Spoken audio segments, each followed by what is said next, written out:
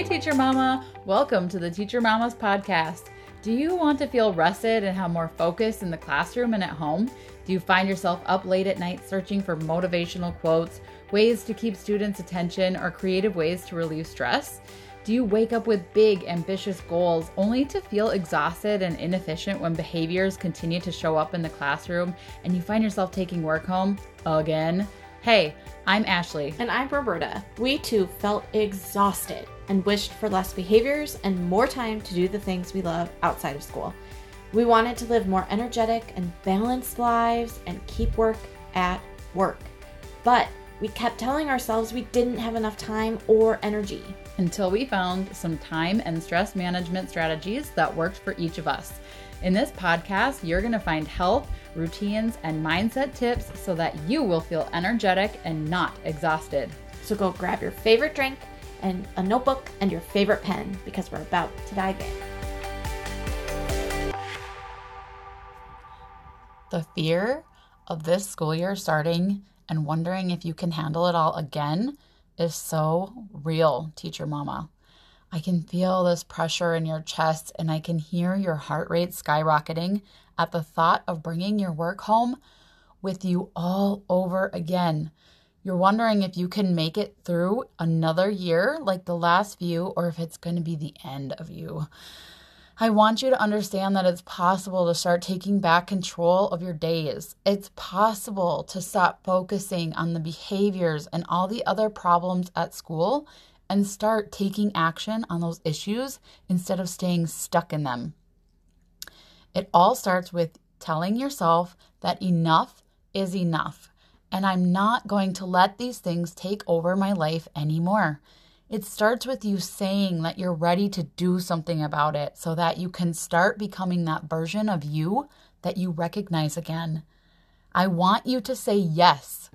Today is the day that you let Roberta and I start with bringing some simple routines into your day and holding your hand through the process. It's okay to ask for help that you need, so we want you to go to bit.ly/planning-coaching to start getting that most distracted time out of your day and out of your life and turn it into the most efficient.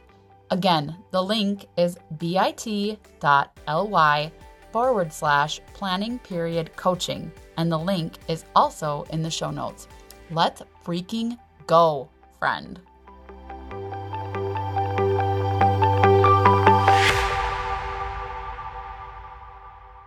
Hey, Teacher Mama. We are pumped because we have Kara on with us. She is a Christian entrepreneur, an amateur snowboarder. How fun.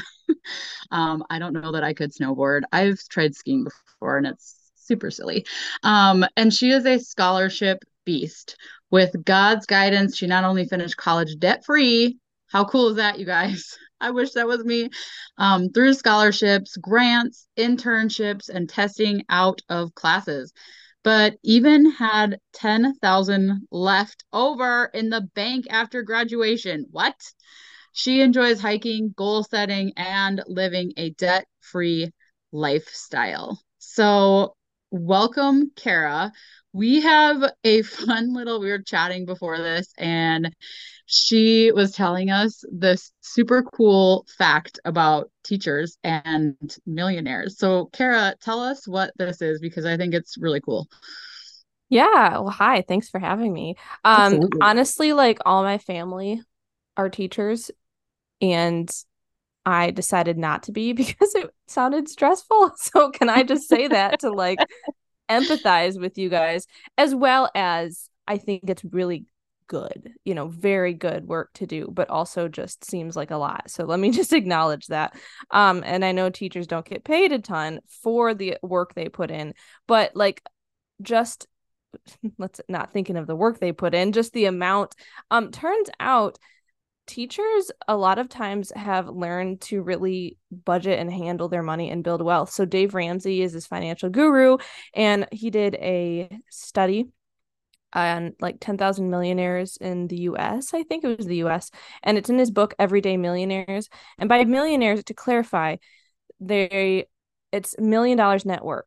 It's their house, a car or two, any investments, saving for retirement. They don't earn $1 million a year and they don't have $1 million in their bank account, or they might, but not usually.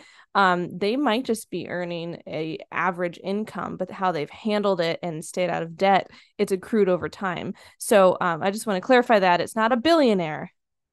They're millionaires, but there's such financial stability. And turns out there's a lot of stats they pulled out of this and in the study, and they did like the listing of the top careers of millionaires for everyday millionaires out of these 10,000 they studied. And number 3 was teachers. So I thought that was pretty cool that there's like potential for handling money well and financial peace. And this in no way to mitigate how much hard work you guys put in. But also apparently they learned out ways to do it. So hopefully that draws you in. Go check out the Yeah. book Everyday Millionaires by Dave Ramsey, and some of the stuff we'll talk about today kind of goes with it. So that's definitely a attention grabber. Maybe I would have been a teacher then. I don't know. Awesome. Okay. So we they're kind of understanding you're like this financial awesome super duper cool person, right? Like we need you in our life. So can you give Aw. us a little background on yourself and why you love finances so much and how this led to what you're doing right now? Oh yeah, sure. So I would say my parents are good with money. I felt like we were definitely just kind of the middle class, whatever. Like, we were always frugal on things, and then you just save the difference. But also, we would go on some vacations, and I was never wanting for food, and like necessities and some time off. You know what I mean? So like my parents were good with money, but for some reason I became fanatical with money. um and honestly, it was from, I think I was always a natural saver, but it was also from when I was 16 doing in high school Dave Ramsey's Financial Peace University for we just actually counted it as a math credit for like a finance class, Oh, like that's so personal cool. finance. Yeah, personal finance. And so I would just say it lit the fire. And I was like, this is fascinating. You mean I can like build wealth in a strategic way? Very, very realistic expectations of becoming a millionaire one day in the sense of net worth. There's usually more you have to do to become a billionaire, but just millionaire. And also just the godly perspective of it. Like, some people think wealth is terrible and money is the root of all evil. No, go back and look at the verse. It says the love of money is a root of all kinds of evil. And that's true. We don't want it to be an idol in our life. But how much, like, I'd rather the Christians of the world have the wealth of the world to do the good works. You know what I mean? Not that we're saved by our works, but just we want to love and serve. And anyway, so that was fascinating to me. And so I was like, well, first step would probably be, because I wanted to do college to like finish college. So I just kind of saving up money for college and wanted to get into that. And I was that nerdy kid that was like 19 daydreaming of investing for retirement. So I understand not everyone's like that, but my parents weren't paying for college. Like, they were very helpful, and like I lived at home, so that was support. But I was working on for like insurance and gas and paying for college and all the other extra things. And so it was definitely a process, but I honestly just wanted to be debt free, in the sense of it's almost like imagining getting married and just not even having divorce in your vocabulary. It's just like, we'll go to marriage counseling, we'll figure it out. Like, for me, the reason I graduated from college debt free was just because I didn't get a loan. I mean, that sounds very simplistic and almost like too simple, but it was just, I just decided I wasn't going to. And Hmm. so I just had to figure it out. And yeah, that's kind of the launching pad. So that's how it went for me.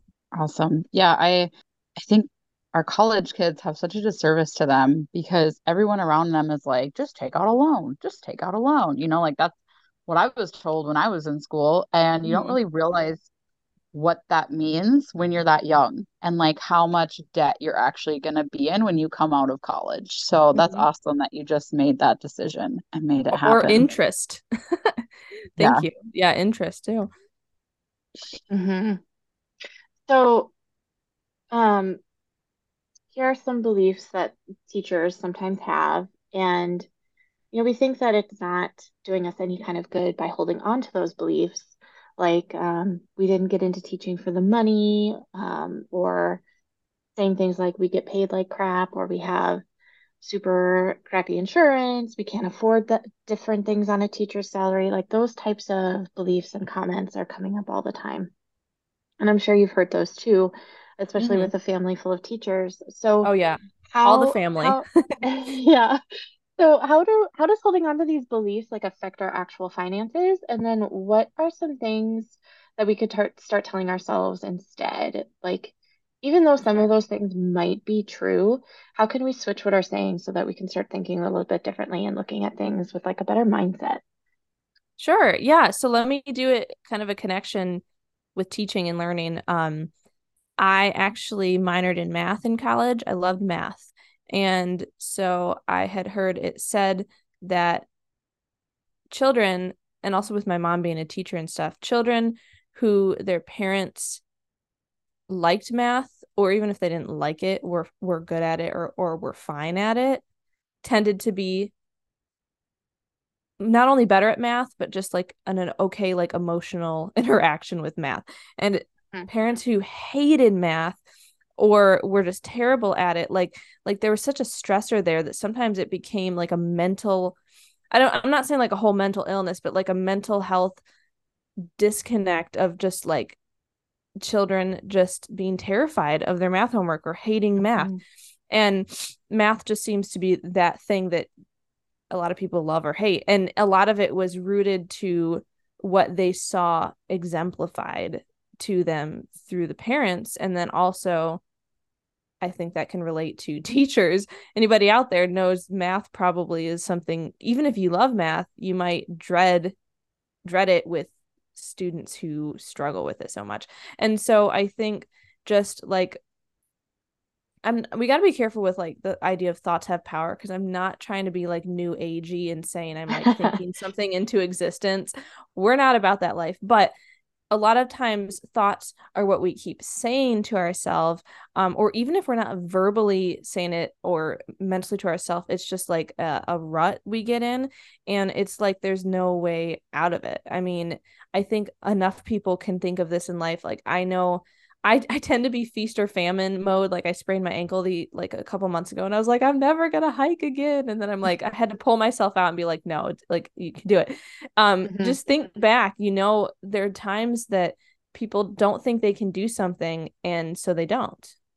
And Right. another connection through school is I heard it say a story of a school, like school counselor, and a student came in and he was like, how was your last school? And the student was like, it was great, I love my friends, like I love school, all this positive stuff. And the counselor was like, oh, that's like our school here. And then another student came and was like, I hate school, it was terrible, I was frustrating. And the counselor was like, I'm not sure he was the best counselor. Don't say this, dear kids, but maybe it was just a story. The counselor was like, "Oh yeah, it's like that here too." Like, I mean, it's just sometimes what you come into it as. Now I know that. So, anyway, so yeah, thoughts and words on that have a lot of power. And again, I'm not saying the speak into existence thing, but just the power of your mindset, right?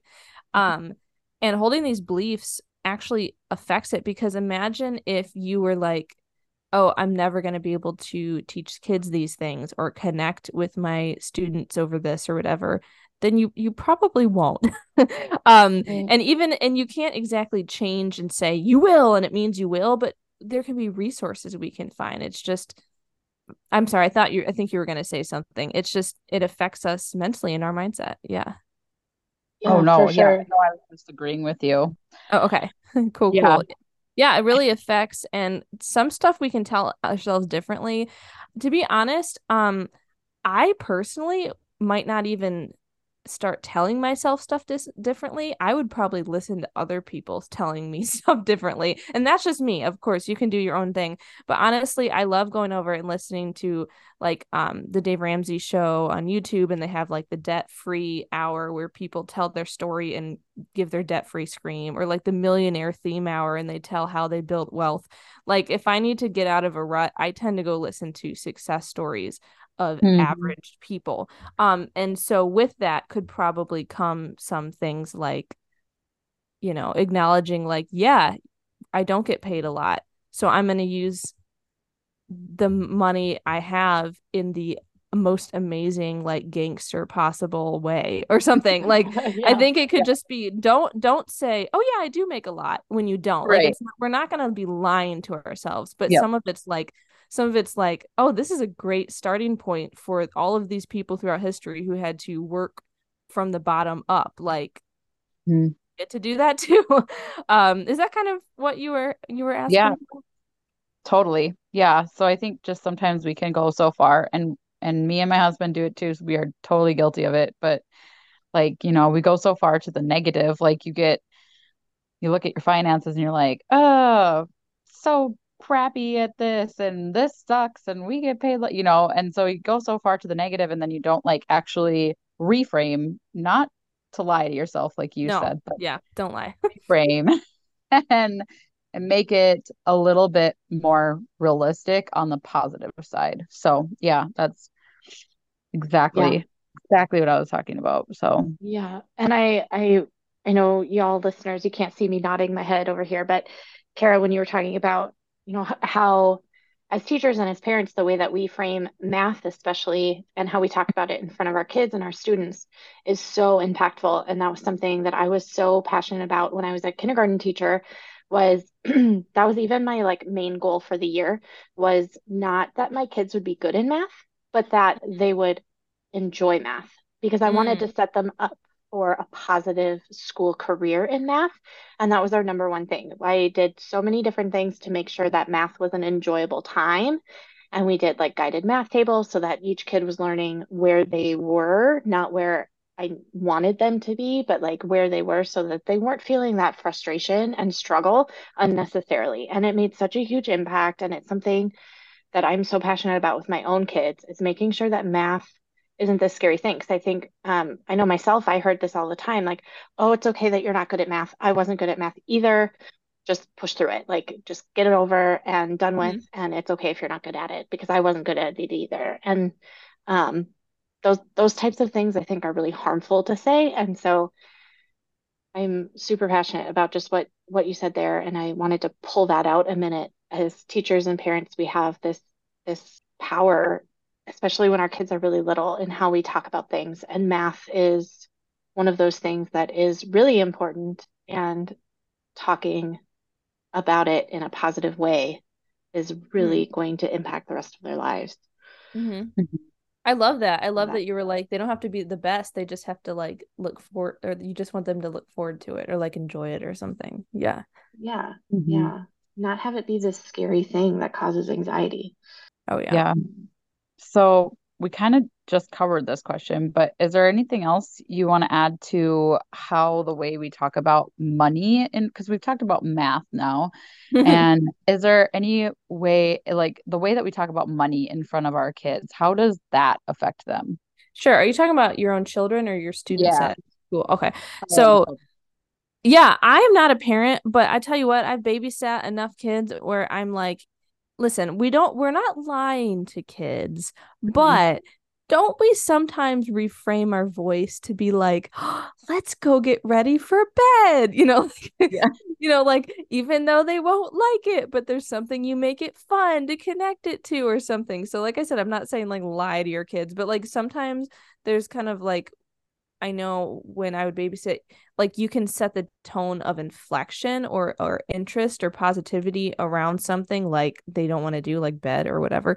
So I imagine two ways about talking about money in front of kids. The first one is just if there's any, probably just not saying negative things that you would normally talk with your husband about, like around money around your kids, because makes it kind of stressful to them. Like, are we okay? Are we going to have food? Are we going to go on vacation? I don't know what you're talking about, but I mean, that would probably be a first step. But also, this is something I have learned from um actually a book on encouragement. It's funny, I didn't even think of this when we had been planning this out, but I remember someone talking about it tends to be more positive or lighthearted when you finish a sentence on like an upswing on your voice, like, oh, I have to go do my budget versus I gonna go do my budget. Like, I don't know why I Right. just thought of that, but there's like an upswing in your voice that can make something sound positive. I think there's just anytime there's conversations about money with your kids,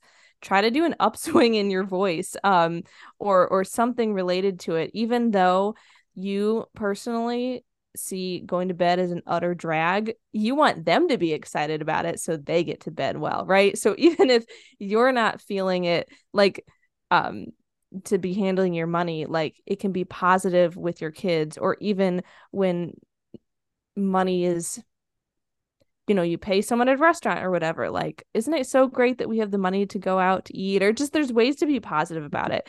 But also another thing is not exactly talking about money in front of your kids. I would say it's better to just handle money well in life and your kids see it. Because how many times do they say like your kids imitate you and they're like, Hmm. where did this come from? I never said this, I never did this, or said this, but you've done something before and it was a negative thing, and then they imitate it. Like, I think the best way to talk to your kids about money is just to get your money straight. You don't even always have to talk about it. There's just like a better emotional vibe or whatever, probably, when there's that financial piece that they will learn by seeing. So I would say getting your money in order. I probably should have said that first. And then after that, if there's ever a time to talk to your kids about money, there's that uptick in your voice. There's that positivity. Not lying to your kids, but I think just like when you're trying to frame something else positive they don't want to do, just trying to do that around money is probably be my opinion. Yeah. Hmm. I I love like that. that. Yeah. So something you said earlier, you mentioned earlier has been stuck in my brain that I wanted to chat about for a second. Earlier, you mentioned that when you were in high school, you figured out ways to save your own money for college, Mm-hmm. um, to set yourself up for success. So how, with what you learned then, what you've learned over the years, how would you have our parents listening, how would you have, or the kid, maybe their kids are listening, but how would you encourage them to help their kids save money so that they're set up for success later in life? How would you go about advising parents on that? So this is also the kind of the background thing on you yourself, not you, but you listening, Hmm. you yourself. Are you able to save money and organize it and budget it and whatever? It's kind of like a showing by doing. I feel like I would want to challenge someone listening at that, because how kids would work on saving money is that they have a budget. And if they're going to have a budget and you don't, that's very hypocritical to encourage you to have a budget. But before you freak out on a budget, okay, let me clarify. A budget is not a straitjacket. A budget is not an over strict boss micromanaging you. A budget is a calendar for your money. So if you were going to do laundry today and then, I don't know, uh do laundry and pick up your kids from school and whatever, like, but your best friend from high school came into town, you haven't seen her in 5 years, and she just random and she has an hour, like, you're gonna not do laundry and you're gonna go see your friend because you can, and you can do laundry later. Or maybe you can't, I don't know, but that's an example, and then you're still gonna go pick up your kids. Like, I have a budget. I get excited when I go to do my budget, but it just is a roadmap. It's a calendar. And if something comes up in the month, like, okay, I'm going to travel to this place, I need more gas. So I'm just gonna transfer over from the fun money I was gonna spend over into gas because I'm going to a thing I want to go to. Or, you didn't spend as much on groceries this month. Like, okay, that's cool. I note that in my budget. So we're gonna kick it over to date night and do something extra fun. A budget is just seeing where your money is and telling it where to go instead of wondering where it went. And that way, if you can see it, you can start being little tiny bits at a time. $10 a month, even saving. And if you're doing that and you're setting up a budget and it feels so freeing because you're not wondering if you'll have enough money by the end of the month, you can slowly start teaching your kids like give, save, spend, depending on their age range, of course. But like, are you giving a bit of your money? Are you saving a bit of your money? And are you spending? And those don't have to be all equal, like, like split. Like if you had $9, you don't have to do $3 for each, but it's just something. I would encourage everybody to just, even if it's just a few bucks each month that they can at least have in each category. We need to be giving, saving, and spending and having a budget, laying it out there, and not a budget that stops you from doing what you want to do, but just shows where the money is currently now and where you're telling it to go. And then you just readjust it if you need to in the month. Like that is the way to actually be able to save money and see what you have to save. I really I appreciate that you said that because I we have the Dave Ramsey system for our kids. Mm-hmm. And it came with a little piggy bank that has the save, give, and spend. But what I've been doing, and I think we're gonna have a family chat and see if this is what we want to continue doing, but their allowance was divided up evenly between the three categories. And we've been struggling with that a little bit. Mm-hmm. And I'm realizing maybe instead of, you know, each getting divided evenly, maybe it needs to be like 25%, 25%, and 50% or something. I Mm-hmm. don't know. That's interesting. Like I don't know why it had never occurred to me, but so I'm glad you mentioned uh, that piece that it doesn't have to be equal amounts, but it should be something. Yeah, well, thank you for saying that. Yeah, I don't think anywhere says it has to be equal amounts. And also, I think if there's flexibility, I don't know, for me, if I have margin and flexibility, I don't always even use all of the flexibility. Like if I have this Mm, much, like if I can only like spend $5 on something fun, it feels so tight. But if I make it a little bit broader, I don't always use all of it. Like, I mean, mhm. yeah, and you'll find what your kids are more inclined to like give, save, and spend. I am not a parenting podcast, whatever, but I get so excited talking about this stuff that I can't wait till I have kids to like organize their little money with them. yeah. It'll be fun. So is that where you would suggest people go if because I know, like you said, you're not a parenting podcast. You just came on with us to kind of serve our audience. But I think what you have to offer right now in this episode is so important for our listeners. But is that where you would suggest them to go? Is the Dave Ramsey to kind of help with all that? I know, Roberta, you use that as well. I need to get better at this. Like we we are always working on our budget. I need to always get better at it. But and then I do need to start implementing something with our kids too. But is like the Dave Ramsey, is that where you would tell them to kind of start with? I definitely would encourage that because it's so simple. It doesn't mean it's always easy with like our emotions, but it's so Hmm. simple because it's like just tell your money where to go instead of wonder where it went. And then he has baby steps. If no one's heard of this, he has Yeah. out there, he has baby steps. And the first baby step is like this small emergency fund just so you feel safe.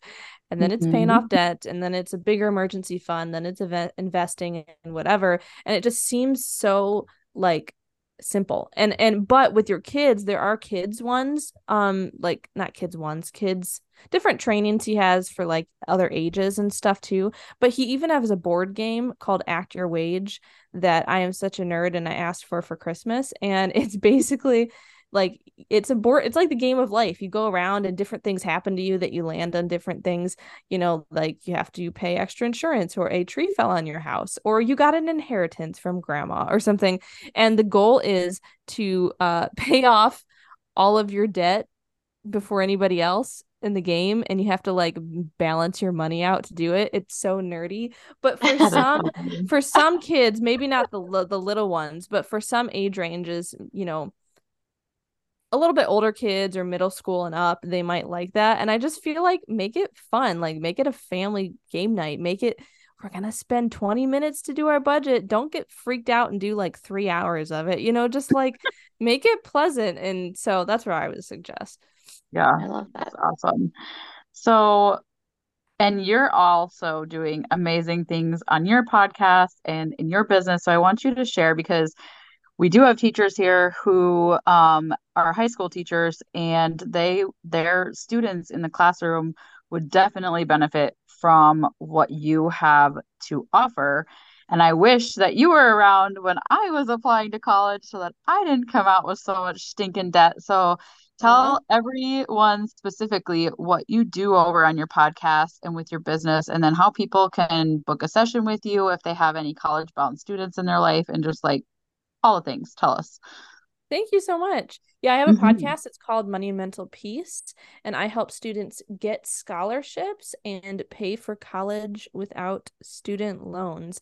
So that's the overarching thing. Of course, there's a lot of ways that can deal with that. There's scholarships, but there are other ways to pay, like with grants, internships, and testing out of classes. I don't know if y'all have heard of this out there, but you can, if like your student already knows content, like from high school, for example, like they just finished an algebra class or an English comp or whatever, they can go take a CLEP test and test out of that class for college and get college credits that they can transfer to colleges. So there's like amazing, like I tested out at a full year of college. My first year of college, I tested out, and it was like total, I think I spent like $600 or something. You know, like those are ways you reduce expenses. And then there's also scholarships and internships. And then we just talk about ways to find cheap textbooks and get an easy student job where you just sit there and answer phones and get paid to do your homework. Like we have tons of things we talk about.